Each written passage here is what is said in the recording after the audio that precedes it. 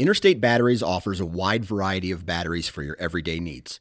Stop into one of their thousands of retail locations and talk with a battery specialist about batteries for your truck, trail cameras, and even those weird batteries for your rangefinder. Interstate Batteries even offers cell phone repair in certain locations. For more information, visit interstatebatteries.com. Interstate Batteries, outrageously dependable.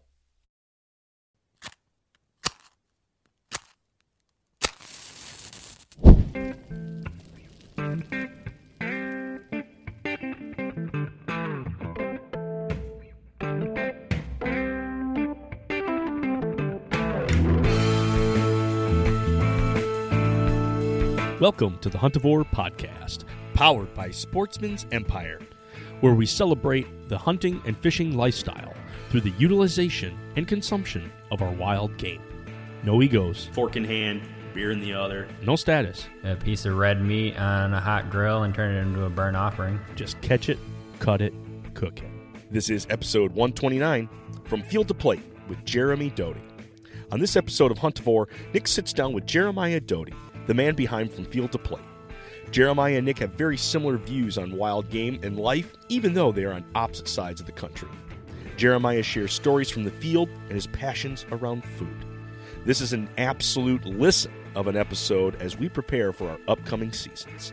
Get ready to be fired up on this episode of Huntavore.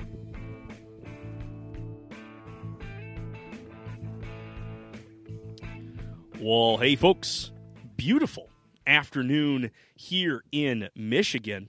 I tell you what, we're starting to get the heat. It's starting to feel a little bit like California. We got dry heat. We're in the 90s now. It hasn't rained in well over, I don't want to say quite a month, but we're at like 3 weeks or so. We had a little spit of rain. Maybe it's because I was destined to talk to a Californian today. I am on the horn here with Jeremiah Doughty out of Southern California. Jeremiah, thanks for jumping on. How are things in your neck of the woods? Good, but I like how you say California weather. So we haven't had sun since like March. It's been like May gloom, June gloom, March gloom, April gloom. Today is the first day we actually have sun, but it's still sitting around like 69 degrees. So I am ready for summer to come. I'm ready for heat. Yeah, something has happened. Everything, I think it all stems from 2020. More craziness has happened, and Michigan has become California, and California is now eating the Michigan weather. I want my below 70s back. Like, I had enough of this heat. I'm ready to move back to some cooler temperatures. Yeah, and I'm ready for heat. Like, I'm still wearing sandals in the 60-degree weather, but throwing on a sweatshirt, like, I mean, I know you guys 60-degree weather for you when in the middle of, after winter, you're like, okay, but for us, that's like freezing cold when it's 50 and 60 degrees outside, Absolutely. We feel for you. We wish to have it back because, now we get here and we're like, we don't know what to do. I have all these sweatshirts and I can't wear them. I have like 4 T-shirts, so I just got to keep cycling through. But you got cold weather out there. I thought great spot for us to touch off a little bit, Jeremiah, is how were your seasons this past year? I know in California things work a little different. You do there's less over the counter opportunities, and you end up having to play the tag game. But there's still a lot of opportunities to get over the counter. You just have to be strategic on where you go. Am I right? Yeah, so the way our state works is it's broken up into a lot of the western states. We're broken up into different zones, different hunt areas, zones, right? Some states will call it areas, ours calls it zones. So we'll have like A zone, B zone, whatever, right? So we have an AO, which is an archery only, and that's pretty much over the counter. You can go in and get it, and you can hunt anywhere that's in with that AO zone. Then you have like an A tag, which A tag covers almost all of the state, which you can put in for, and that's just going to public land. You can go shoot your one deer on that AO. Then there's a B, or the A zone. Then there's a B zone, which kind of goes up towards the northern one. But then there's individual zones within that is a draw system. So you'll have like the D zones, the other A zones. You'll have X zones, which those are your prime. Like you put in and put in and put in, try to get an X zone because that's where your big giant mule deer are up in the mountains up near Tahoe, Mammoth. You're going to get big mule deer coming in. But me, I draw in the south, down in the desert, and I'm shooting the desert mule deer coming in off of Mexico. So we've still got big mule deer coming in out of Mexico, and that's primarily what I go for. I know how to hunt the deserts. I'm a flatlander. I live at 30, feet above sea level. And so going up to that 10,000 foot to go track mule deer is fun, but I just can't breathe. So I'd rather go hike around the deserts and really try to outsmart these deer rather than sitting behind a tree. So you've spoken a lot about antelope, and I know you've got a food allergy, and beef is no longer good for you. Was whitetail also becoming a problem for you at that one point? But I knew that antelope was a thing that you could safely eat. It's funny you say that. I just finished this guy, and I'm just about ready to put him up. So, oh, beautiful. Yeah, it's he was literally just holding a skull mount there of a pronghorn. No, all wild game is on the table for me. Antelope was just the first of the wild game that I ever went, like large game I ever hunted. Been a bird hunter my whole life, and so antelope was that first introductory, animal to me. A lot of guys like you in Michigan and stuff, right? Like you're used to going out and chasing those whitetails as soon as the air starts to get cold and school starts to start again, and you're all getting off the day to go open deer. For us, deer season opens here July 14th in Southern California for archery. So you can go chase deer. The only problem is 110 degrees outside, and you try to tell me one deer. Yeah, you try to tell me one deer that's out eating in the middle of the day. No, they're only, they're walking in the middle of the night when it's 80 degrees. And so it was never really that option. But when the beef allergy came into play, that's where the antelope did, because Wyoming, it's just so cheap. At the time, I think it was like $36 for a tag and license in Wyoming. You can't beat that. You can go get 4. Back in the day, you used to be able to get 4 doe tags. And so you can go do 4 doe tags for the price of still cheaper than trying to get a buck. And so that's really where that passion for pronghorn started, was 10 years ago, chasing, pulling up to the plains of Wyoming and just seeing herds and herds and say, how do I close a 3-mile gap on an animal that can see 3.5 miles? And that's, so antelope to me, that was the beginning of it. And that's why it's one of my absolute favorites, because it's just like it's your first, right? It's your first big game, your first struggle, your first taste of big wild game meat that's not, that's cooked properly. And so, yeah, that's the fun for me of antelope. Yeah. It just like you said, the whitetail is king in a lot of people's books here out east, and especially here in Michigan. It's plentiful. It's it's right out your back door, but it's what we cut our teeth on. It's what we grew up on, and we know them inside and out. And so, yeah, it's as much fun as it is to go and chase other species. And I'm finally getting that chance to be able to branch out and go different places, chase after different critters. I still think that whitetail will continue and always be my number one on my list. 2, 3, and 4, it's going to kind of cycle through as far as how my mood is swinging. But for the most part, you're right. Like, your first is one that's going to stick at the top of that list. Yeah, but also, like, there's something magical about hunting an animal that you understand its psyche, right? Like I know how antelope are going to work now. Like I know how their brains work. I know where they're going to, unlike whitetail, mule deer, elk, cattle, for that fact, when the sun starts to set, antelope lay down and they're there all night long. Just like a lot of the other big sheep that you're going to find, the goats you're going to find, they don't want to walk in the middle of the night, right? Their biggest asset is their eyes. They've got huge eye sockets, and they've got this almost 360-degree view where they can look on their eyes. And so taking away their natural, defense mechanism, they usually huddle down, hurt, so you're almost in a sense hunting antelope like you're hunting turkey, where you're putting them to roost, and then you're coming back in the morning to try to figure out, did they fly off the roost early, or are they still going to be right in that one spot? And so, I've taken out, I can't tell you how many brand new hunters to antelope. We took out this one dude from my church. he was in his late 80s. Had cancer. His wife passed away, and he really wanted to hunt antelope. And so we got him tagged through the draw. And I remember we took him out the night before. We put down a whole herd. There was like 40, 50 antelope. And that morning, we crawled in at like 3 o'clock in the morning, and we sat up on this little rise about 150 yards from them. And we just sat down. We didn't lay down. We were right where we needed to be. We got up, a tripod, tightened his gun in right where the herd was. We're like, okay, as soon as they stand up in the morning, just pick one. Like you have a doe tag. There's 40 does out there. Just pick any doe you want, pull the trigger. And so in that sense, it was a lot, it's sort of like sitting in a tree stand or sort of like sitting in a blind where the pattern of the animals, but you knew where they were going to be. Exactly where they were going to wake up. So that was kind of fun. That's really cool. I like how you compare that even to turkey hunting, where you put them to rest, and the fact that they're not going anywhere, and you guys can come back and get the stalk on them early before they've gotten their full alert characteristics. Are you still playing? You're still playing a lot of wind out there, because at that point there are hollows and there are spots that your scent can travel down, but you're really, as much as their eyes are one of the biggest protectors, their nose is still as strong as a lot of their senses.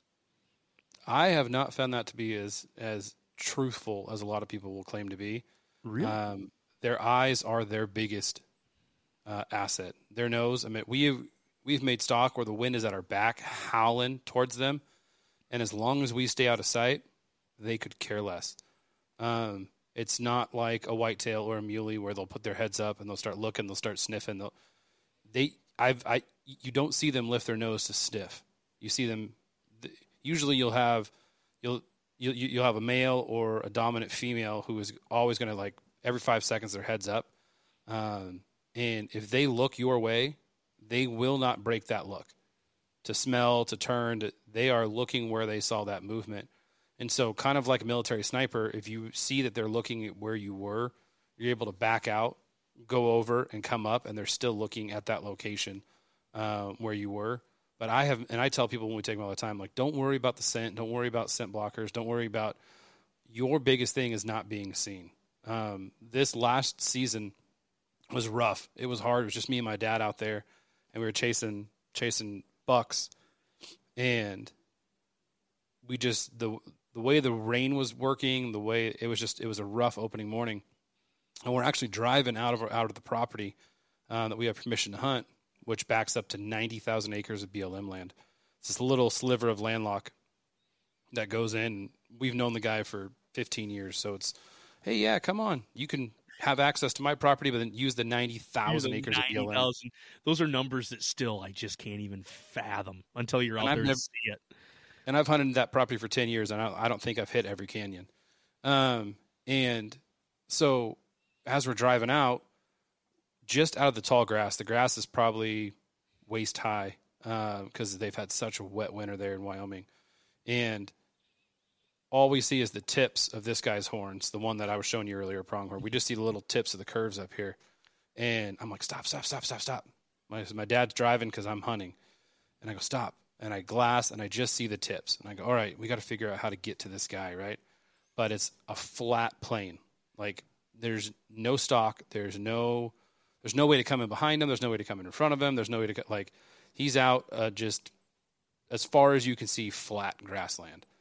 And so I'm looking on Onyx. I'm going crazy. I'm like, okay, there's got to be a draw here. There's got to be – and there's nothing, right? So I tell my dad, okay, I'm going to get out on the other side. You just keep driving. He'll just, if you can kind of see his head looking at where the truck was. I get out of the truck, and my dad kind of goes over and out of sight, and then I belly crawl in that grass, in the rain, in the mud. Wind is howling at my back. Like I said, I'm following the curvature of the grass, and I'm going, and I would kind of just peek up a little bit, enough to see his horns, and I'd range him. Like, no, it's not close enough, because I had to get where I could lay down and see the tip of his horns, so that when he stood up, I knew that his body's going to be above the grass and I could pull the trigger. And so when I got into range where I could see the tip of his horns without lifting my head up, where I could just be on my bipod with my head down on my rifle, I was 43 yards from this antelope. And I had where my dad had dropped me off was 500 yards before that. When we first glassed him, he was 540 yards, 550 yards. And so I belly crawled through this grass for, 500 yards. And then I just laid there. And it was about an hour, 45 minutes to an hour of me just laying there on my rifle. I'm like, if I move, he sees me, he's gone. So it's just laying here. And on the highway, about a mile away, we hear like, brr, brr, like a truck going by. And that was just enough to make him stand up. And as soon as he stood up, the part of his belly was right at the grass level. And I remember I knew where his head was. I kind of went to where I thought his heart would be. And he stood up, and as soon as he stood up, he just laid right back down. And my dad called and goes, I heard the shot. I'll be right there. And it was one of those moments where people, if I was with anybody else, if I was with a new hunter, I don't think we would have killed that buck just because of the patience and the perseverance. And I wasn't worried at all about my scent with that guy. It was all about vision. It's all about what they see, which is a big difference from a whitetail, which you've been sitting in the woods and all of a sudden you hear stomping, grunting, and blowing. You're like, really? Like, I thought I was playing this one great. And all of a sudden you hear, you're like, freaking buck. And so, yeah, I don't play the wind game when it comes to antelope. It's all vision. Yeah. And all the big hunters that I hunt with out there too, they'll tell you the same thing.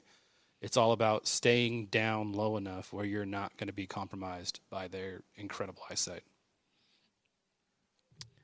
You don't have to use a real heavy rifle for that, being that they are such a sleek animal, a lighter framed animal. What rifle are you using? I have killed them with everything from a 6.5 to a 270 to a 30-06, just kind of depending on the distance.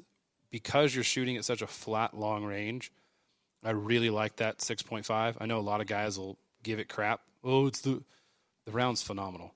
And that new 6.5 PCR or PRC round is stupid.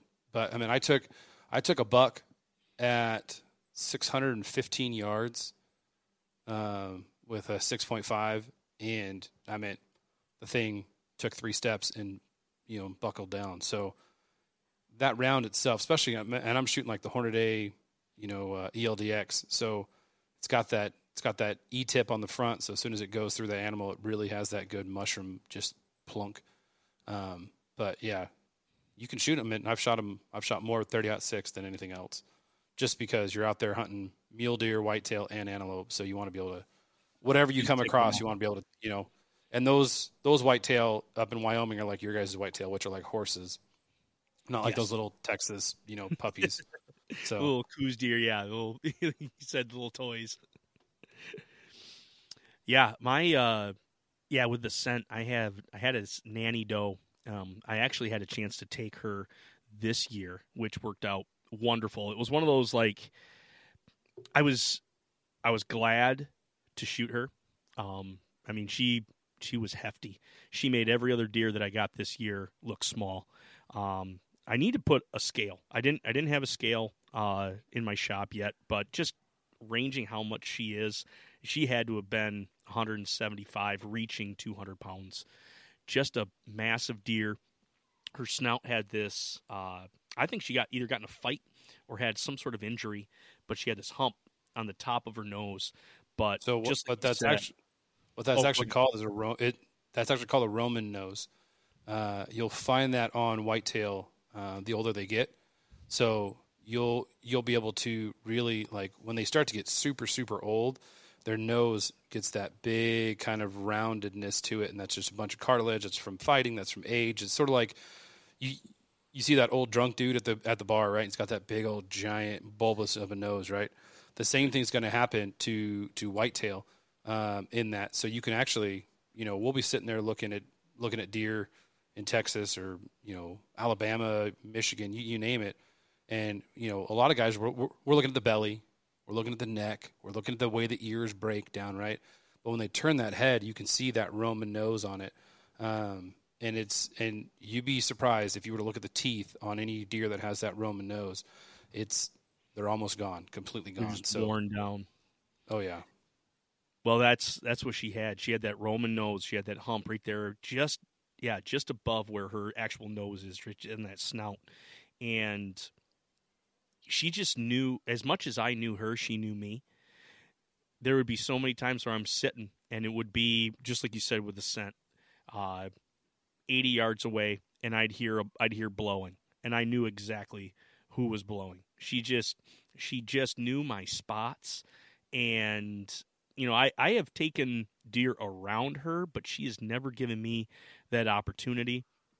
I've had them walk down like as if they're coming right to my spot. I am just about ready to go and draw the bow, just to have her not feel right, make a few calls to her girls and turn them right around. And that was my night. And it was just like, gosh, she's just been a thorn in my side.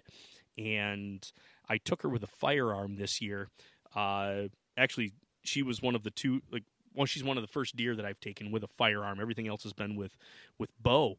But to have her run, I think she got spooked by either a piece of machinery at the farmer or at the farm, or a neighboring hunter that ended up putting a shot on. But they ran in and they were looking everywhere else but at me, and so I was able to take her. We're a shotgun zone. We're in the limited fire zone. We have too many people around us. So as much as I would love to use a 6.5 and be able to have that reach out and touch something power, I've just been with the tried and true shotgun, the 12 gauge. But anyway, put her right down, and I tell you what, you get something with that big a caliber, that big a hole, it's going to put that animal down. So that's why I was curious on, even with something that's as frail as a pronghorn, you're still trying to use rounds that can reach out there. So you said, 30-06, that's an older round that, doesn't have the sexy appeal. It's got more of the heritage and tradition behind it, but it's still an effective tool, especially when you've got multiple species around you. Oh, I have my very first rifle ever that I bought myself was back in the day, 15 years ago, was a Thompson Center. Back when they were first coming out, it's a Smith & Wesson company, but everyone's like, Thompson Center, 30-06. And I didn't know. I was like, 30-06. I know that's what my grandpa used, And I remember I got it, and that gun, I hunt a lot in the West. And so a lot of the friends and stuff have deemed that the Wicked Witch of the West, because it has taken down, since I started big game hunting 10 years ago, it just put down its 600th animal. Total. That's hog, deer, antelope, elk, you name it. I'm at aoudad, axis, or big old sheep. It's tagging them, and it's just consistent. And it's one of those deals. Like I tell everyone, when you know your weapon, and your weapon knows you, it's like, I grew up bird hunting, and so you put a shotgun in my shoulder, and I don't even think about it. It's just muscle memory of me shooting bird, shooting dove, quail, pheasant, chucker, waterfowl, you name it. And it's muscle memory. Like, I don't look at the sights. It's just my body and my, I know where it sits on my cheek. I know where it sits in my shoulder. I know where the eye relief is on it. I get sent shotguns all the time from companies, and it's funny. I always turn back to the one that I got when I was like 18, because it's just, it's comfortable. It's not sexy. It's not sleek, but it's, it's a powerhouse. Right. And with that 30-06, it's the same deal. I've got I can't tell you how many rifles sitting in a safe, and it's always like, I think I'm going to take out the Wicked Witch. And everyone's like, dude, but you've got, I'm like, yeah, that gun works nice. It's nice. But this guy, I put it on my shoulder, and I don't have to adjust my turrets. It's like, if it's within 400 yards, it's dead. Like, there's no ifs, ands, buts. There's no, and we were hunting in Texas this year, and we took out some football players right after they got done with their NFL season, and they all wanted to learn how to deer hunt. So we went out to the ranch, and we were hunting out in Texas. And I remember the one of the guys was like, I've never shot anything before. And I go, just here, point and shoot. Okay, I said, don't think about it. You got my body build. Put your head down, point, shoot. And he ended up shooting I think 7 or 8 deer in a matter of 2 days. Wow. And there's deer running. He's like, I got this. And everyone's like, dude. He's like, well, you said point and shoot. And I'm like, I told you point and shoot. I'm not. And I think that's where it comes down to someone like you with your bow, right? You know your bow so well that you can almost do it blindfolded, by feel, by where it's hitting your lip. You know where your anchor points are. Same thing applies to a rifle or a shotgun. And that's why I laugh when these guys get so caught up in like, oh, bows are better, rifles are better, A weapon's a weapon. And once you've mastered that weapon, it's fun. And it's going to get groceries, and it's going to be, it's going to be a part of it. I could care less. I mean, I have killed animals every legal way. I think there's a legal way to kill an animal, from pellet rifles to spears to stabbing hogs. Like, I've done it all, and all of them to me have a place, Yes. That adage of, and I always reference this because, my collection of firearms is quite narrow, but at the same time, like, I always live on that adage that beware the man with one gun. That just like you so eloquently put together, saying that I know this rifle as soon as I put it in, or the shotgun, I put it on my shoulder, and I'm not thinking about where is it placed. You're not thinking. It just is point and shoot, just like you said. It's set up just where you need it to be, and I can tell if I have not drawn the bow in a couple weeks. It's one of those things like my very first shot is already going to be one that let down. I don't know why I release it, but it's like, you know what, the relationship, all of a sudden there needs to be a warming period. I've left it down for a couple weeks. Let's pick it back up. Let's get back into this. Let's get into the flow of things. And you remember exactly what you need to do. And then after that, man, with consistent practice, especially leading up to those seasons, it's game on. That once you get in there, I'm not thinking about my shot process. It's more or less I'm thinking about my setup. But as soon as the deer comes into that circle of my ethical range, all emotions are off. We're not using the front side of my brain. We're using the back side, the lizard brain at that point. Yeah, well, that's like funny too, because I take out a lot of new hunters, dove hunting and quail hunting, and you'll also have a lot of veterans that come out to the fields. Like last year, I think we had like 33 guys in the field that I had. Talked to a farmer, got this field. It was an old wheat field he just plowed over, and so the dove were like Argentina, right? And I have all these buddies that are coming in, and their shotguns hadn't been taken out since the last dove season. And they're sitting there and they're missing. They're like, I don't get what I'm missing. I go, because you haven't touched your weapon for an entire year. I don't think you cleaned your weapon. Like, there's still the blood on the side from the dove that hit it, last year. And we were talking to some of these new guys. I go, listen, I try to get, there's so many things. Like, there's a company called Mantis X, not sponsored, but you can go look them up if you want to. They make attachments for shotguns, handguns, bow and arrows, that you use your phone. It's not like what's that one you pull back on the bow and see like, oh, the fake animals you shoot. Oh, yeah. You know what I'm talking about. It's got a rubber band for the... Yeah. It's not like that. Yeah. Like, you're actually using your weapon, your firearm, your handgun, and it's like a laser mint. Like, when I do classes, you can lay down on someone's gun, attach it to them, and it'll actually pick up their movement left, right, how they're, if they're jerking their trigger pull. And I'll put that on my shotgun and just do it in my garage, just to get the main, like, hey, as soon as it hits this point, pull the trigger, just to see where my face is going, and my daughters, who are hunters too, it's like, hey, we're going to go out to, a month before dove season's going to start. I'm going to go out there and start slinging clays for them. Even though it's 100 degrees, we'll go out there and shoot a box of clays. And it's just to get their muscle memory. So they go out there and they're out shooting the boys at 13 years old, and all these grown men are like, why are your girls shooting so well? Because they shot, They practice. And I laugh at the bow hunters to do the same thing. Like, deer season's coming, so a week before deer season opens, you see them all out at the range, right? They're like, oh, I got to practice. Deer season opens next week. I'm like, you should have been practicing in July for opener in October, bud. Yeah. Practice begins at the end of season. You shouldn't put it away. And I know, reality sets in. Life is always there, but there are ample opportunities for leagues in the winter. And I mean, I use that as an excuse more socially, I should say. But at the same time, I have found just my level of confidence to where I can be nitty-gritty on paper through January and February. Then when we get back outside, like, now I can, I've still had that conditioning, but now my nitty and grittiness, I'm not worried about breaking a line. I'm not worried about trying to necessarily get it inside the X. At this point now, I just want my broadheads to fly super, super straight. And so now it becomes an equipment tinkering issue.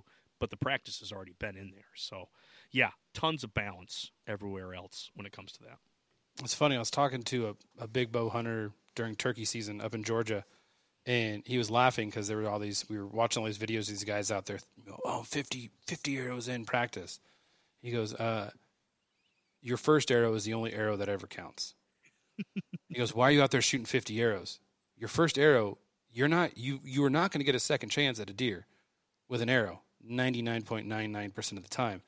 He goes, so a true hunter should be able to pick up their bow, sit for 30 minutes, don't move, draw back, and hit their mark. And then get up, go do things, come back an hour later, sit down, hit your mark. He goes, sitting at an archery block and shooting 50 arrows at it, it's pointless because you're building a muscle memory that doesn't need to be there. Your muscle memory should be the first arrow, and that's it, because that's the arrow that counts when you're a bow hunter. It's sort of like a rifle hunter. Like when I'm teaching people how to shoot rifle, it's like the mechanics of how to reload and cock a second one is not as important as breathing for your first shot. It just isn't. Your first shot is your first shot, and that goes with anything. Shotguns and birds are a little different. Sometimes you're like, first shot, miss with a dove. I'm a little behind. Lead a little more. Boom, pull the trigger. But for archery, I think it's funny. I never ever really thought about it like that until he started talking about it. I go, huh.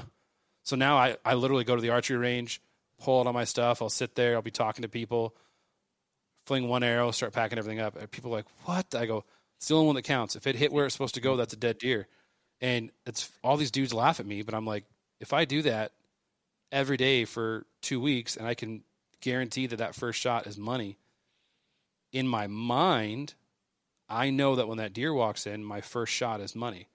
There's so many times as archers where we're like, I dialed it in. My fifth shot was great. Well, your fifth shot, there's nothing there to even shoot at 5 shots. That's the end of the season. And so being confident and comfortable at going out, pulling out your bow, throwing one arrow down, and then being able to go out and get your deer, I think is where we need to start looking at it, and where we need to start really, having those different competitions. Yeah, go walk up a mountain and shoot a 3D target. It's great. It gets your heart rate up. But 90% of bow hunters are sitting in tree stands. So literally go sit in a lawn chair in front of a 3D target for 45 minutes to an hour, slowly grab your bow, pull the trigger. That's real world scenario situations. That's like if you look at frogmen, seals, all that, they're not going to go in there and go, okay, it's repetition. It's, hey, we're going to go breach this house. If we don't breach this house correctly, then we're all dead. Then you're all going to go drown and we're going to bring it back to life. So I think it's that mechanics we need to look at. And I think it makes you a better hunter overall. When in the field, accuracy and precision count. That's why we switch our slug guns to rifle barrels, tune our arrows, and use a fish finder on the water. But why should our drive for control end there? The Tappecue line of meat probes gives an instantaneous look at the temperatures of our prized meals, both internal and in the cooking chamber. Tappecue uses sturdy hardware made and assembled here in the U.S., along with their user-friendly, sophisticated software that connects to your smart device. Whether it's a traditional corded probe or the new cordless air probes that give you a wealth of freedom where wires would just get in the way. Adding a Tappecue meat probe can significantly help in getting to that medium rare on venison or waterfowl, ensuring your upland bird stays moist, or even charting your long cooks on a smoker. Visit Tappecue.com or find the link in the show notes and use the code HUNT10, all uppercase, at checkout to save 10%. Adding a probe to your kit can make you one tap away from your cue. Dry-aged steaks used to be a steakhouse-only indulgence, and Old World charcuterie was pricey due to being imported or created at a small batch-specific scale. Thanks to UmiDry, their synthetic dry aging bags and casings allow you to create these meat-crafting treats in your own kitchen. Working in tandem with your fridge, the UmiDry bag material allows moisture and air to pass through, making it possible to dry-age large cuts of steaks or roasts. Paired with their curing and seasoning kits, along with safe and easy-to-follow instructions, salamis and dry sausage are well within your grasp. Use the link in the show notes and sign up for the newsletter to receive 10% off your order. Umai Drive, helping us elevate our wild game from the home kitchen.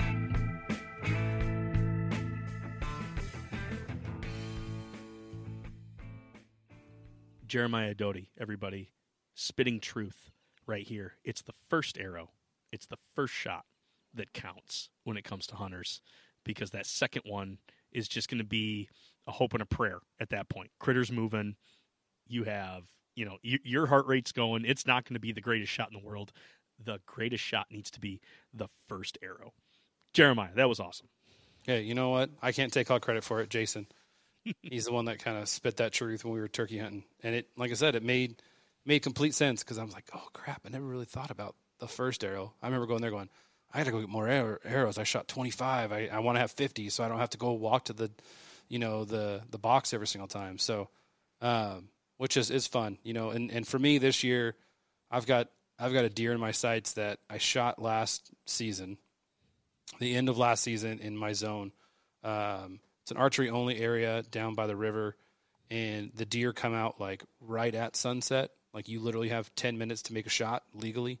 Oh, and then they walk back in from the big alfalfa fields with like, you have 5 minutes to shoot legally. And I got in on this target buck that I've been eyeing for a couple years, a big old 4x5 mule deer. And everyone calls him the ghost because he's just an old buck. And this year he came out, there was about 45 doe that were coming out into the field. And I was sitting in this, like, just this little bush that wasn't as big as my head, sitting right up against it, kind of brushed myself in. We're in the desert, so it's not like big forest behind us we can hide behind. It's like you don't move and all those doe came out and they're kind of feeding real slow. And I'm like, man, he's not going to come. And all of a sudden I just see this big rack, kind of come out through these mesquite bushes. And I was like, oh my gosh. Right. And as you know, as bow hunters, we've already ranged everything within our kill zone, right? So if what he else hits you that got tree, to do? if he hits that tree, it's 45 yards. If he hits that bush, it's 26 yards. If he hits, right? So I'm watching him walk, and he hits the tree, and I'm like, oh, okay, 45 yards, right? But all these doe eyes are looking at me, because I'm the only bush in this whole. I'm like, this is not gonna, And then he walks. He's walking, and then he's still walking. He walks to that neck. I'm like, oh, okay, he's at 35 yards. I'm like, okay, adjust my pen real quietly down to my.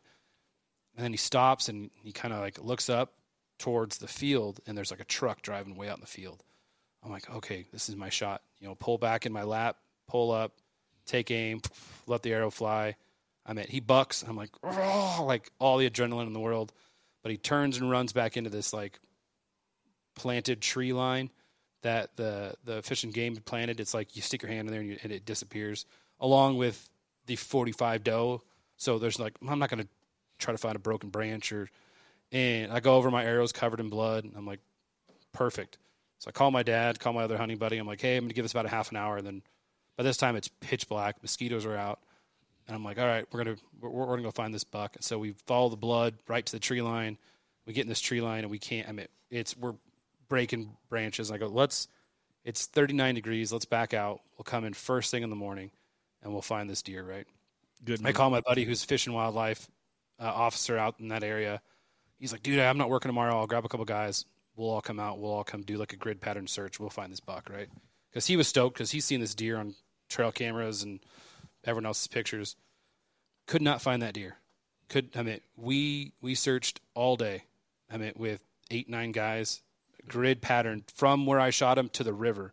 So we're like, okay, he jumped in the river, tried to swim away, drowned, floated down river. That's the first animal I've ever lost. And because I shoot rifle primarily. So usually when the 30-06 hits them in the side, they don't run off very far. And it just was killing me. And then I went from there to go teach one of my deer classes, and the whole deer class, man, I'm just like, gosh, beside myself, like just this is. And so there was like 2 weeks left in season, and I was like, I'm going to try to go back out. But I was like, I'm signing my tag because for me, if I find blood, it's dead animal. Like that, That's my tag. And so I signed my tag, let Fish and Game sign it. He's trying to convince me not to. He's like, no, we didn't find it. And I'm like, I know where I shot him, and I know it. Well, he sends me a video of a bow hunter on the very last day of season. And that buck comes walking out. and right where I'd shot him is the mark. And I'm like, you've got to be kidding me.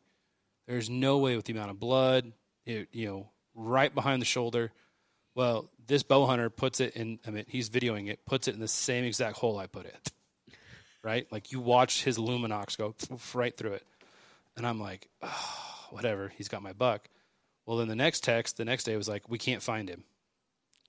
We had blood trail go into the trees. We can't find this buck. Oh my gosh, the ghost lives. And I was like, you got to be kidding me. He's taken 2 arrows, like money shots. Right. Any bow hunter would be like, that's a dead deer, right? Yeah. And so they don't find him. Well, a month ago, a buddy of mine who lives in that area sent me a picture of that buck in velvet with a scar on his side, the size of, the size of my pinky.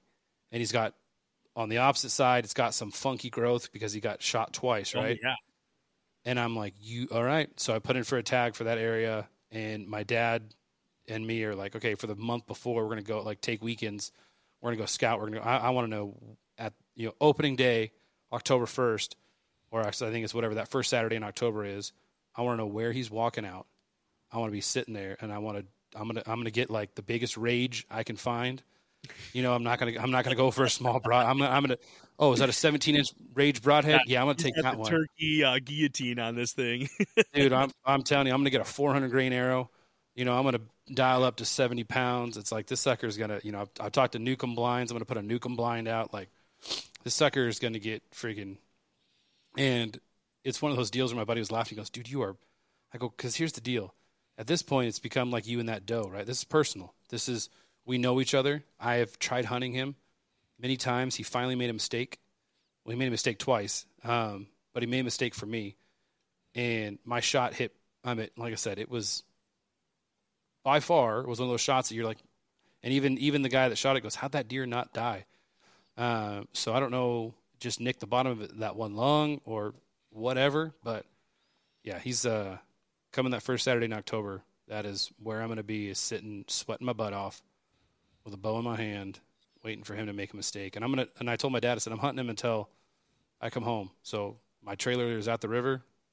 If it takes me 2 weeks, it takes me 2 weeks. But I'm not coming home till I'm guaranteed that he is not there, or until I have his backstrap Frenched out on my Traeger at my barbecue with my feet up, with all my buddies who help me look for him eating dinner.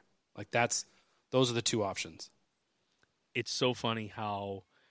And I was never I'm not a big reader, especially after getting my master's degree. I never wanted to touch a book again. Never wanted to read. I think I'm finally kind of warming up to the idea of getting back into either stories or, fiction or something. But I do resonate a little bit with the story of Moby Dick, and I forget the name of the captain. Ahab.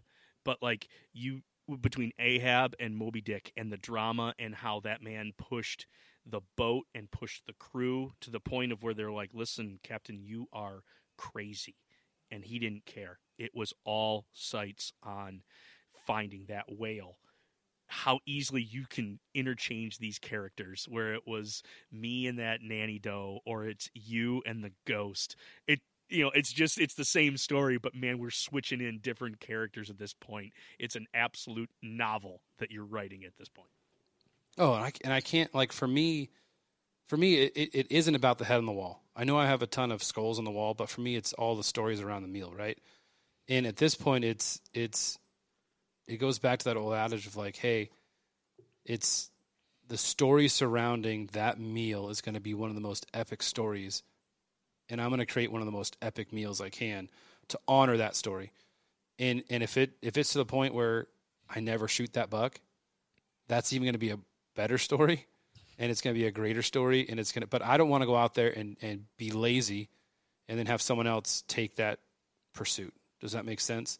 And I think that's where a lot of people get so caught up in today's society. It's like, for me, it's. I'm working on 2 cookbooks right now, and I'm exhausted because I'm trying to do it all myself. And everyone's like, oh, just take a break. I'm like, yeah, but if I take a break, someone else is going to come in behind me, and they're going to take what I want to do, and they're going to do, it's like especially with like my from field to plate classes and everything else. There's so many companies and groups that are coming out doing the same thing that I started 7-8 years ago.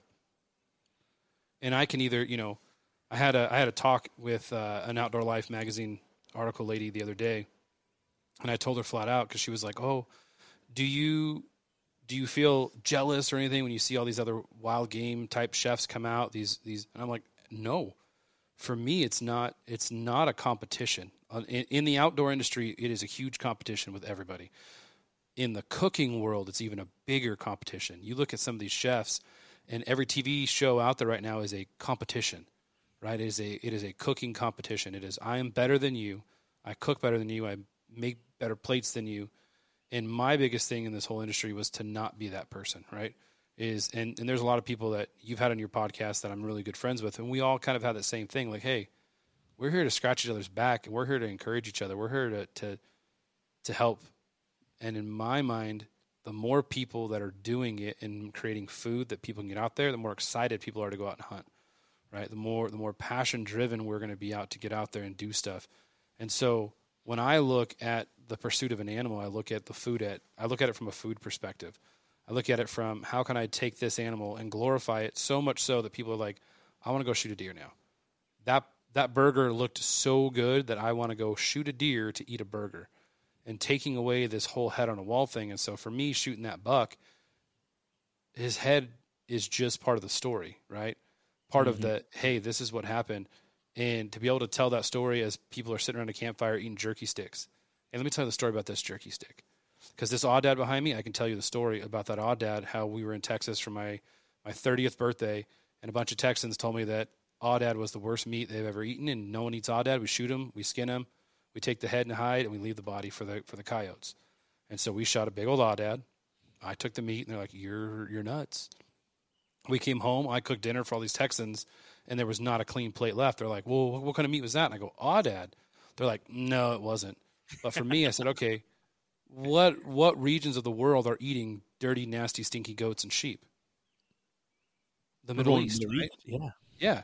And I'm not saying that in a negative way to anyone that's Middle Eastern, but you're going to raise that goat, and then when it's done serving its purpose, it's going to become dinner, right? I've been to India, I've been to Pakistan, I've been to Iraq, I've been to all these other places, and the older, nastier sheep and goats are the ones that are getting eaten. They're not eating the young one that's still producing milk. They're not eating the young one that's still giving birth to 2 or 3 kids.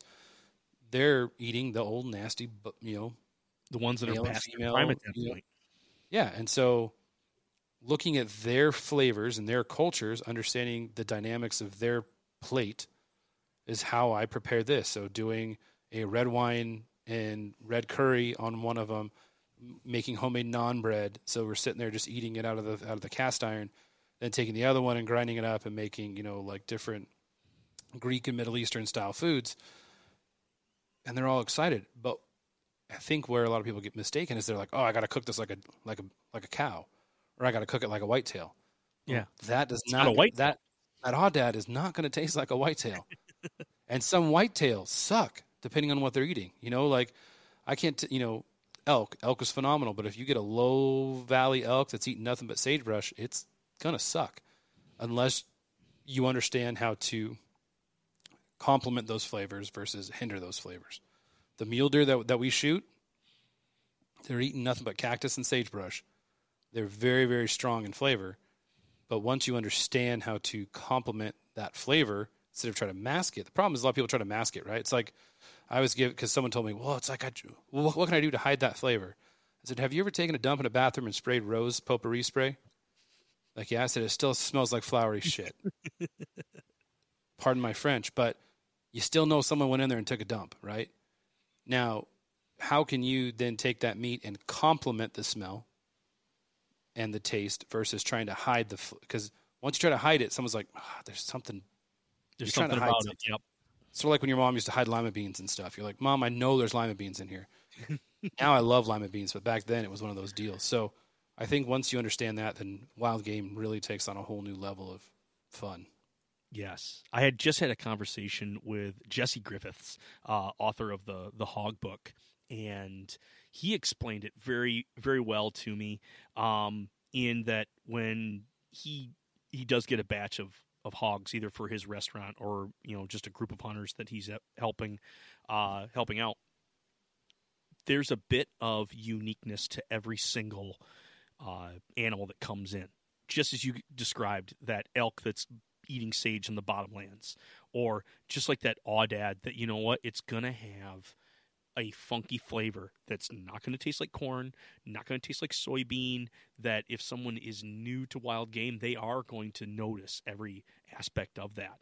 And the challenge, the fun in that point, the excitement, the reason why we get up in the morning and we want to chase Moby Dick is because we're going for that uniqueness. We're going for the not easy part of, I want to make this animal, the one that I got, whatever its uniqueness, I want to complement that, because we're trying to elevate this animal, not whitetail as general, not wild hogs as general, not this aoudad as general that everybody's cast off, but look what I did with this particular animal.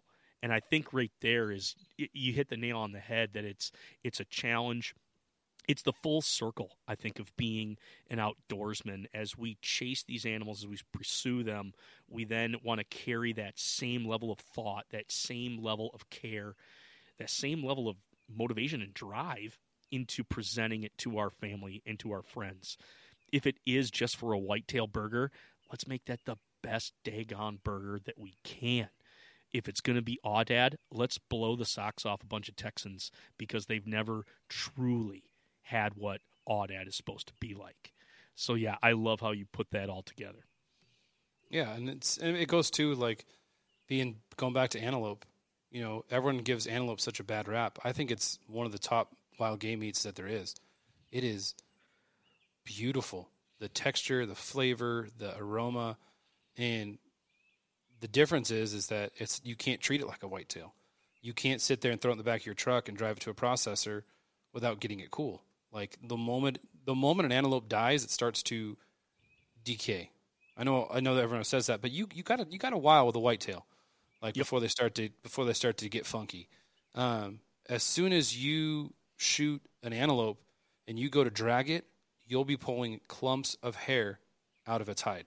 You can pretty much skin or pluck, like you do a duck or a turkey, an antelope with that much hair that you can go all the way down to the hide just by grabbing hair like this, really, really gentle, not even pulling a lot.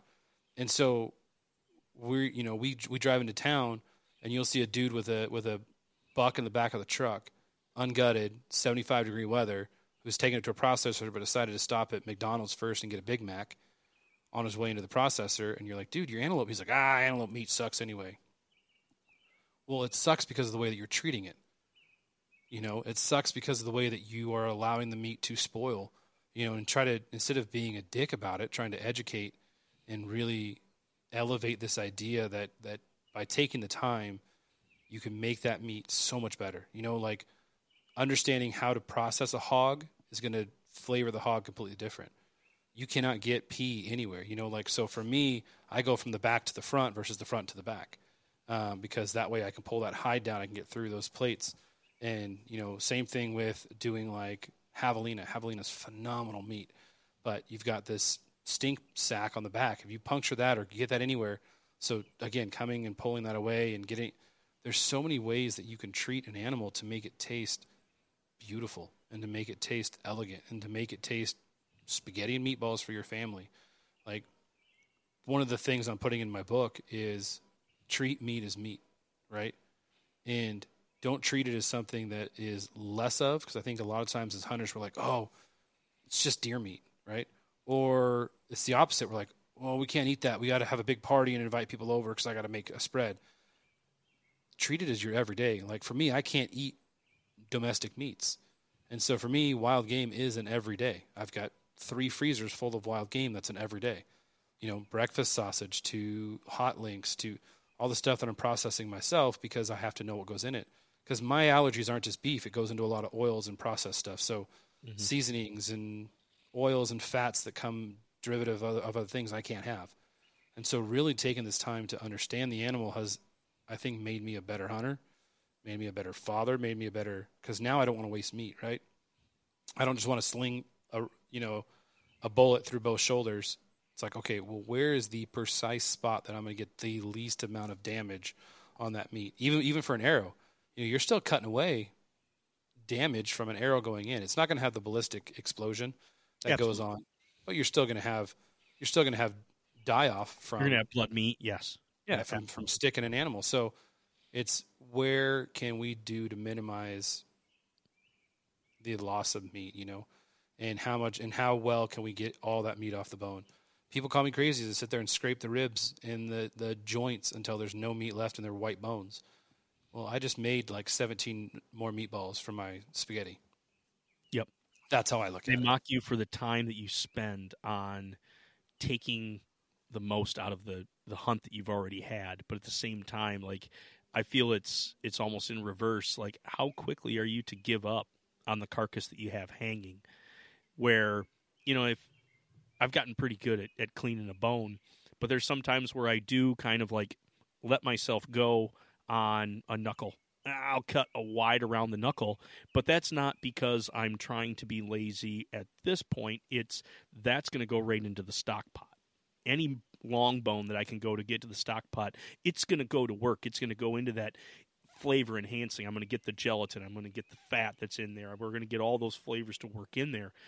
But it's extra steps that I'm having to take that, yes, does take time. Yes, does take effort. But I feel like it shouldn't be a mocking point because you want to go to bed early because you're not going to sit here and scrape the rest of your deer. You'd rather pitch it off to the side. I guess my grandparents were always on the waste not, want not train. They grew up through the Depression. And so not to say that it's genetics, but at the same time, when I have an animal hanging there, I want to glean every little bit of it because I don't want to waste any of it. Yeah. I mean, we have that saying in my classes, it's just another meatball. And I'll tell people all that, like, why are we doing this? Because it's just another meatball. Like, and I tell people, like, if you don't want to take the time to get an extra 2 pounds, don't take the time. It's your animal. You do it. This is why I do it. And in my classes, I say there's no right or wrong way to do anything. There are better ways and more effective ways to do things, but there's no right or wrong way. There's no right or wrong way how to skin a deer. There are better ways to skin a deer. My way is probably completely different than the way you do it, which is completely fine. I have found that this is what works best for me.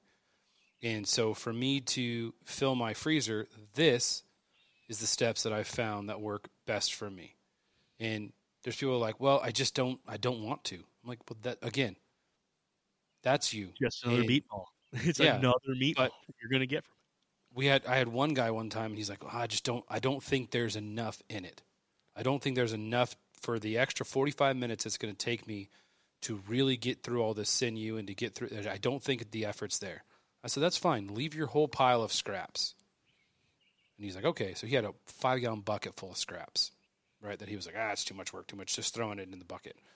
Well, that dude goes in, grabs a whiskey, sitting there watching a football game, and I sat there and I turned on music, and I sat there and I scraped, and I got through sinew, and I got through this, and it took me about a half an hour. I took that 5-gallon bucket, which when I weighed it, because I decided, I'm just going to weigh this, it weighed 14 pounds of just junk that he had thrown in this 5-gallon bucket. When I was done, it weighed 1.5 pounds. So I got 12.5, 13 pounds of usable, delicious meat from what he said was scrap. So then I had the whole class come back in. I said, okay, here's what, let's just call him Bill, just in case he's listening on and be like, that's me. Here's Bill, it is you. Yeah, it is you, Bill. You know exactly who you is. And I said, this is the 5-gallon bucket Bill gave me. We all weighed it. We all know that it weighed about 14.2 pounds. Here is the meat I got out of his bucket. Here is the little handful. And they're like, you've only been in here half an hour. I said, right. This is what I'm trying to teach you. I'm trying to teach you that if you have the extra time, do it. You can take this into your kitchen, throw on your TV, talk to your wife, hang out with your kids as you're sitting there scraping this. It isn't sitting in your garage by yourself, lonely. Like, you can also take all of that scrap that you had, vacuum seal it, and then guess what? You can take all that scrap and throw it into a crock pot or a pressure cooker And all that meat is now going to fall apart and shred, and all that sinew is going to turn rock hard. It's going to float to the top. You can scoop it all, and now you've got meat. But instead, we're so easy to just chuck it. Right? This is too much work. It's too much work. And if we actually look at hunting in a general, let's look at TV shows. Let's look at articles in magazines. Let's look at whatever, right? The top TikToks or whatever. It's all about the instant gratification. It's all about fast food. It's all about what's popular now. It's all about the success of a grip and grin. It's all about the pursuit, right? Which is great, but people will take 6 weeks to prepare to go shoot one whitetail by patterning the deer, sitting in tree stands, cutting limbs away from their shooting zones, planting crops, watering those crops, tending those crops, checking trail cameras, doing all the things they need to do, tuning their bow, sighting their rifle, tuning their shotgun, patterning their shotgun, and then they pull the trigger and they have no more time in the world to do anything else. I don't have the time for that. Are you kidding me? You just gave up 6 weeks of your life to pattern that deer, and you can't spend an extra half an hour to treat it the way it's supposed to be treated? I think that's the only time that it really upsets me, is the excuse of, I don't have time. When truly you know that, but then they're sitting there drinking a whiskey, BSing, watching football. Absolutely. I was just quick looking up. I've been on this kick. I read an article, and I know my listeners are going to be, they're like, oh, here we go again, Nick and his proverb. But I got hit hard with Proverbs 12:27. The lazy do not roast any game, but the diligent feed on the riches of the hunt. That's coming right from Proverbs, right from the good word. Yeah, that's a sticker on my gun case and on the side of the Wicked Witch of the West. Yes. When I get lazy, I look at that on the side of my gun and I go, "Don't be lazy. One more step. Yes. That deer might be over that rise. One more step." But even how the sluggard, the lazy, is going to get up and do all the stuff because there's going to be some sort of recognition for it. The recognition for that person then stops once they've put the deer in the back of the truck. That's when their hunt is over. For individuals like you and I, the hunt isn't over until it is packaged, until it is put into the freezer, until the dish has then been manifested and put before us. When I present the flesh of that animal to be consumed by people, that's when the hunt is over for me. These hunts are sometimes half a year because I haven't made the sausage yet, or I haven't made the grind yet. But at the same time, when my kids enjoy the burger, or I bring the sausage to camp and then share that with a bunch of people, it's like that is the culmination. That's the end of the hunt. That is when we can give praise to the hunt. But to come in and just be like, yeah, I want these antlers on the wall, it is one of those dead ends that I feel like, if that's where the movie ends, you know what? I don't know if I'm going to give it a 2 thumbs up. I don't know if I'm going to get there because it's not fully manifested at that point. No, and it's funny too, because I think we're at that turning point. You see a lot of people, when I first started this 10, 15 years ago, who were making fun of me, mocking me, whatever, for saving certain parts of the animal, or for eating this, or for doing this, or for, oh, why are you Frenching out? I remember when I first started Frenching out the back loins. You can trace it back. I was one of the first people to start Frenching out those back loins, to do the King's Crown, to do the rack roast, to do this and it was an idea I had. And I remember I posted it, and a lot of big name people called me dude, you're such an idiot. You're wasting so much time. Just cut the backstrap out. Why are you leaving the rib bones on? That's such a waste of time. Now you cannot turn on social media without seeing somebody eating a Frenched out or a lollipop, or you just can't, or pictures of me holding a heart and cooking heart. And they're like, dude, you're eating heart? That's disgusting. And now these same people are like, oh, we made heart tacos tonight. And for me, that's where I get excited. I'm like, okay, so I may not be the best. I may not be the coolest. I know I'm not the most attractive or the most fit. But if I can encourage one person to try something different and to give it a go, like plucking doves. How many people make fun of me for plucking dove? And now how many people are out there plucking their dove and their quail for that? There's so much more meat that you're missing out on. Or turkeys, that whole save the legs, I've been an advocate of that for my entire life. Absolutely. And got made fun of. And now you can't go anywhere without people. And, it's all over. All these top out, influencers who are like, oh, look, I made this. All right. And it's like they're sharing my recipes like crazy because it's like, oh, well, this is the guy I got it from. Turkey leg barbacoa. Been doing it for years. Well, look, now you can make pizza out of it. You can make tamales. You can make, and all of a sudden they're like, oh, I've been throwing away how much meat. And I think that's the best part about like what we do is we show people that there is, again, there's no right or wrong way, but there is a better way. There's more an effective way. There's a tastier way to do things. And once people get away from that fact, another thing you probably hear all the time too is like, well, my granddad did it this way. Mm-hmm. My dad did it this way. We evolve in all of our hunting gear, from our optics to our weapons to our clothing, that our grandpas and dads wouldn't even have imagined that they could have. Why are we so stuck on the way that they cooked and the way that they cleaned their game when we evolve in every other aspect of hunting and fishing until it comes to the knife we use to skin? Well, this is the knife my grandpa used. Yeah, well, guess what? There's really cool knives that are way better and way sharper, and it's going to give a way better cut for not that expensive. Oh, well, my grandpa didn't eat organs because organs they're full of iron, vitamin E, vitamin Z. Oh, well, my grandpa said use Montreal steak seasoning. Well, your grandpa should have tried these 3 other ingredients to elevate. And I think that's, once we get past that fact that we can evolve with food, that hunting isn't just wrapped in bacon with jalapeno and cream cheese or thrown into a chili, then we can really start to look at that deer as a protein source rather than just a once-in-a-lifetime shot it, let's eat it, throw the head on the wall. Like my girls, the other day, I forgot what I made. My daughter's like, was that elk? I go, I don't know what it was. I just grabbed a packet out of the freezer. Yeah. She goes, I think it was elk. My other one's like, no, I think it was antelope. I was like, girls, I don't know. Go read the bag. It's written on there. I just literally, it was like, oh, roast. I've got a whole shelf of roasts. And they go over there, and my oldest one's like, oh, I told you it was antelope. And it was like, my daughters are tasting the differences between these meat, and they're not even blinking an eye.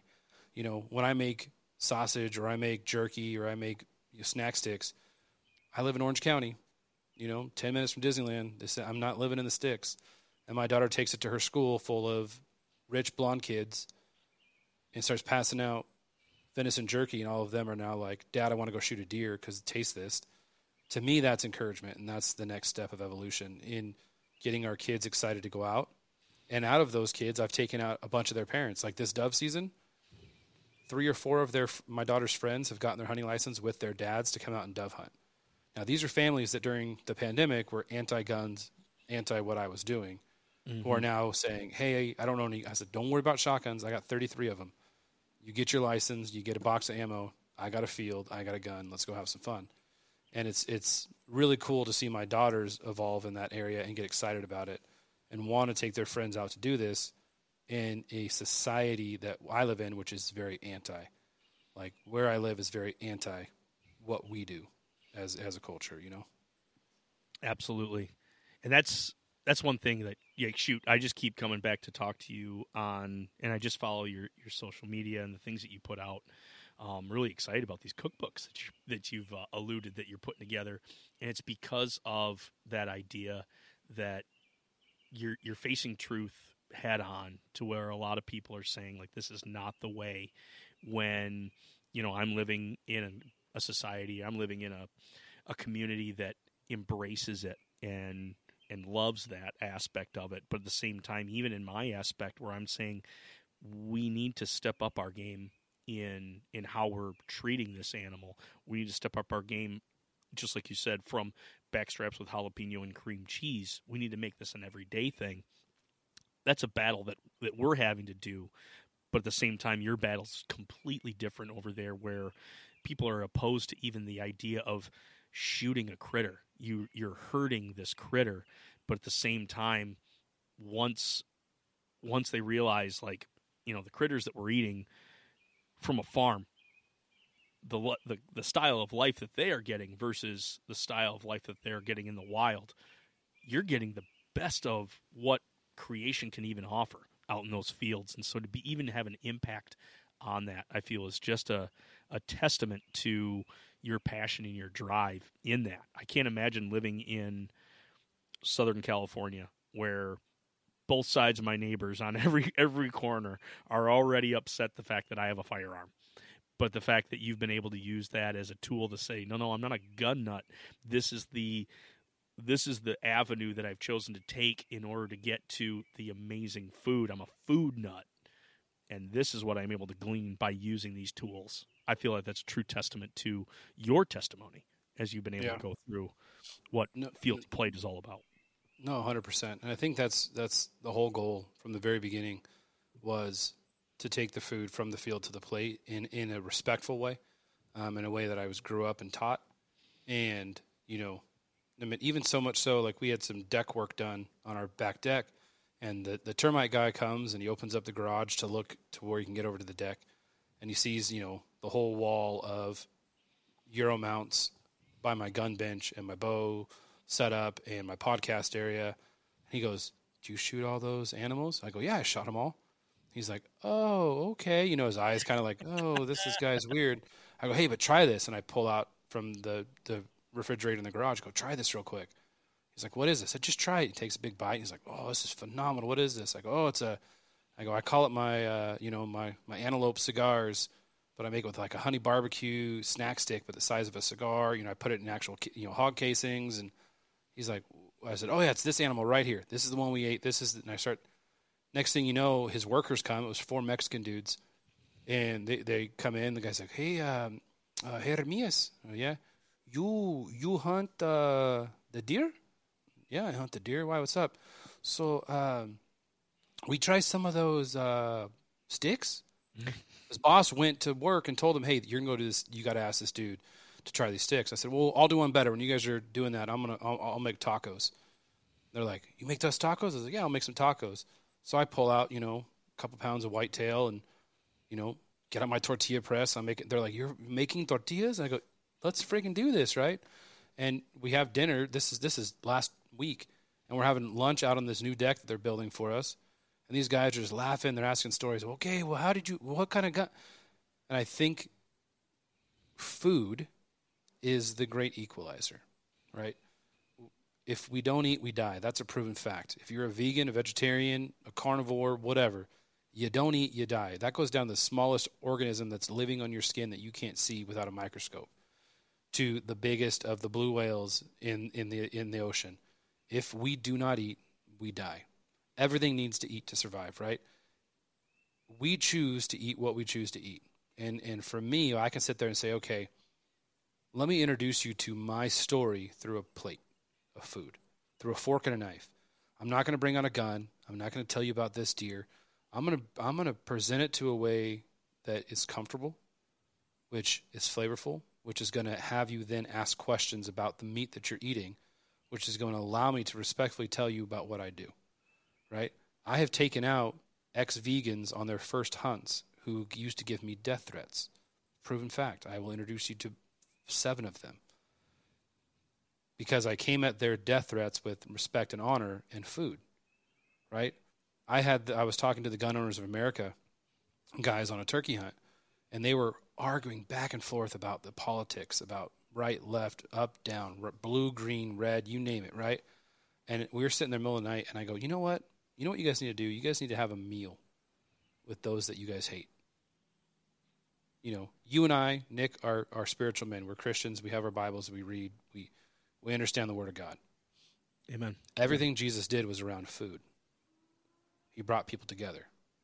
You talk about banqueting tables, right? That's the greatest thing. The least of you will be the greatest. And you look at all these different parables that are resolved around food. You read Proverbs, it's food. You read Song of Psalms, it's food. Even the love making that he's doing is surrounded around food, right? Then you get to Jesus, and he's doing all of his feeding the 5,000. He's doing parables about wine. He's doing parables about food. He's doing parables about money to buy food. Food is that. And so I said, if you guys can sit down with people that you disagree with and have a meal with it, I have never heard anybody upset while they're eating. Before the meal and after the meal, tempers are flaring. But if you have a really good meal, you talk to a lot of us who are chefs, and we tell you the greatest moment in a chef's life is silence. Because if the room is quiet, that means mouths are full. If mouths are full, it means people are enjoying their food. If people are enjoying their food, then it's going to have amazing conversation afterward about the food that they're eating. I can ask you what your favorite bite of food is, and you'll probably automatically know what this is. Or a smell comes over, you're like, oh, that smells like grandma's biscuits. And then this whole euphoria of that single bite of food floods your whole entire body. And so if we, as wild game chefs, all of us that are out there, if we can tell our hunting story through a picture, through a story, through a video, through a fork and a knife, I think we're going to expand, we're going to grow, we're going to explode this industry beyond, Cameron Haynes, love the guy to death, but I guarantee you I'm going to win over a lot more people to hunting than he is by preparing them a beautiful meal than having them run up a mountain with a bow in their hands, gasping for air. And it's just the way it is. Food is beautiful. I've gone to 27 different countries, and everywhere I go, the first thing they do is bring out food. Everywhere. Oh, try this. Oh, have. And as hunters, we should be doing the same thing. The first thing we do when we meet people, oh my gosh, try this. Oh, I don't want to. Oh, just try it. I have a saying, you probably heard me say it before. If you don't like it, spit it out in my hand. Take a bite. I have said that to the biggest people in our industry. I remember I brought bobcat jerky to SHOT Show and was sitting there with a bunch of the big name people. And Will Primos comes over, and Toxie Hayes is like, dude, you got to try this jerky Jeremiah made. He's like, oh, what is it? And I said, it's bobcat. He's like, I don't eat bobcat. And I'm like, well, just eat it. If you don't like it, you can spit it in my hand. So he takes a big old bite, and I put my hand up to his mouth, and he's chewing it, and he goes, give me another stick. And I go, you got it. And we started talking, right? Food is beautiful, and I'll say it till the day I die, is I think food is what's going to change this world. It's going to make people want to sit down and talk.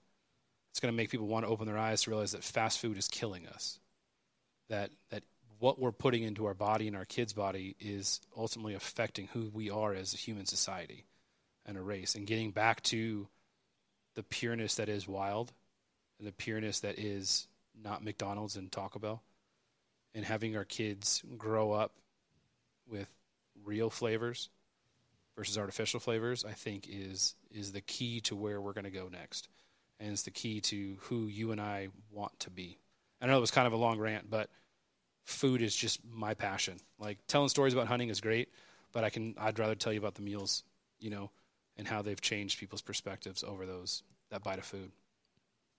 Absolutely. I'm literally sitting here tingling. I'm speechless. Just the way that you presented that this is what it's all about. As we come forward, I agree with every word that you presented there at that point, and I'm pretty sure that listeners right now, you have pulled over your vehicles. You're literally sitting in your driveway finishing out on that rant, because that shouldn't be a soapbox that you just stood on, Jeremiah. That should be a base marble that we look upon to say, hey, this is one of the giants that is coming up in the industry. That as we hear voices, as we hear messages, we're hearing people talk about food. We're hearing people talk about how we need to be more in tune with what we're putting into our bodies and what we're putting into our minds. And that's exactly what you are pointing to. That's a home run right there. That is truth boiling over. Thank you. Thank you for that. I don't know. I get passionate about food. I don't know if it shows, but it's one of those deals, man. Food is so just part of who we are. And I think we forget about that. When you ask somebody where I was doing an article with, I know we're past our time, but I was doing an article with Time Magazine, and we were talking about food. And one of the things I told them, I said, I don't think people actually understand where food comes from, because they were talking about, like, as hunters, you guys kill so many animals to eat. I was like, not really. Like, I shot 11 deer last year, probably about 100 dove, handful of ducks and geese, handful of hogs, a couple antelope. Like, that's really not that in this grand scheme of it. Maybe, 150 animals total have died to feed my family for the entire year. And so I started getting thinking. So what I did is I went to my church for 30 days. I had 3 hunting families, 3 non-hunting families, all families of 4 to 5. And I said, what I want you guys to do for 30 days, I want you guys to keep track of every piece of meat you guys consume. You order a pizza, tell me we ordered a pepperoni pizza, count how many pepperonis are on it. They're like, really? I said, just for 30 days. Everything from your bologna and your lunch meat to whatever. And they're like, okay, great. And I said, and if the hunting family say if you use wild game, I used wild game, this deer, blah, blah, blah. Blew people's minds when I came out with the results. Think about this. A family of 4, they decide to have chicken breasts one night, right? Mom buys 6 chicken breasts because dad's going to eat 2, and she wants to have 1 for. I go, okay, well, how many chicken breasts does a chicken have? 2. You just killed 3 chickens for 1 dinner. Okay? You've done that 3 nights in a row. So 3, 6, 9. You've now killed 9 chickens that month, or just in this week. Yep. Okay. You guys also then ordered out. You guys had hamburgers. Well, we can't really say one cow at least had to die for those hamburgers. Let's just say 1 cow. We don't know how many cows went into it. 1 cow had to die for you to get hamburgers at McDonald's. 1 cow. You go home. You then go get 5 ribeye steaks at the grocery store. How many ribeyes does a cow have? Okay, so let's start breaking this down per cut, per animal, In 1 month, a hunting family who eats primarily wild game ate about 10 to 15 animals total, right?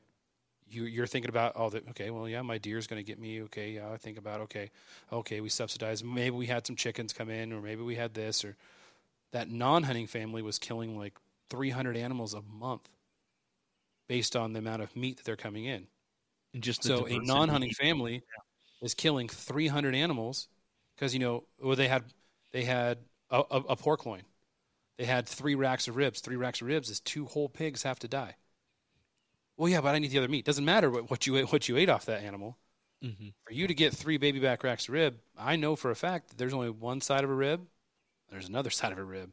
They don't have 4 sets of ribs on there. They have different sizes. You get your St. Louis, you have your and these non-hunting families were like shock and awed that they had no idea. I'm like, and also think about this. An average steak in a grocery store touches 50 to 100 things before it gets to your family's plate. That's factory trucks, that's farming trucks, that's feed gates, that's farmers' hands, that's factory workers' hands, that's machines to package cuts, the truck when it goes from there to your local grocery store, the pallet jack that it takes it into the freezer that it sits on. Think about all those things that meat went through. You and I can tell you exactly what happened to our deer. We shot it, we gutted it, we skinned it, we cut it, we threw it in our vacuum sealer, we threw it in the freezer. Like, our hands are it that it touched. If we include all of our things, maybe 5 or 6 things also touched it, compared to 100 things touching it for your family to eat. Like, talk about real food. Real food is getting real dirty for your dinner, not going to the grocery store and just picking up, 17 ribeyes for your party. You just killed 4? There's 2 ribeyes on each cow on each side, so 4, 8, 16. 4 cows died for that party. Crazy to think about. It's just intense stuff. It's just reality that when you're put in front of it, we've got, not to say that we have the answer, but like you said, like it's not the way things have always been done, but we can find a way that's better. Jeremiah, where can my listeners find more about you? Where can they join in the conversation with you?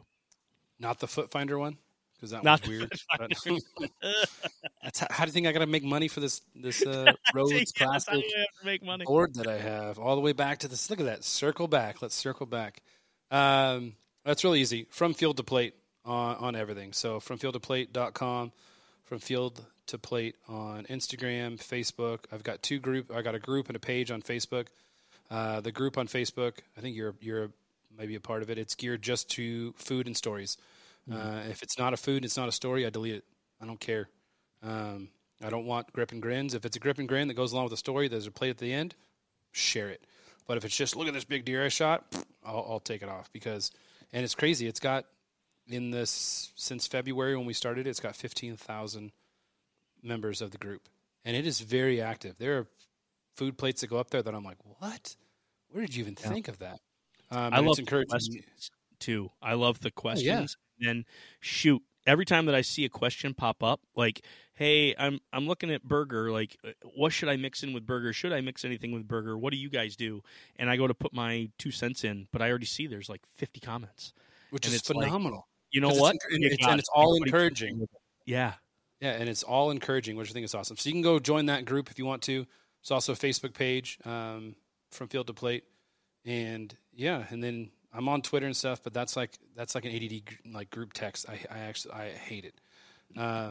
So go on there. I'm very active on all those platforms. So question, comment, concern, and then working on these cookbooks should be done beginning of the end of this year when hunting season starts. September is the goal. One of it is geared towards, it's a multi-species cookbook, kind of interactive, kind of tells you the basics of all of that. And then I've got one that's in the works. I can't really give too much because I haven't seen one like that out there, and I don't want someone stealing it yet. Gotcha. But it'll Blood be in the water. towards, I'm on it. Blood in the water. I'm going to try and steal it. It'll be geared towards animal specifics, and it's one that I've been working on for about 2 years, and it pretty intensely. And it's to the point where it's now that I have everything compiled, it's just laying it all out and typing it all out, which is anyone that's self-writing a book, you know, it is a pain in the butt.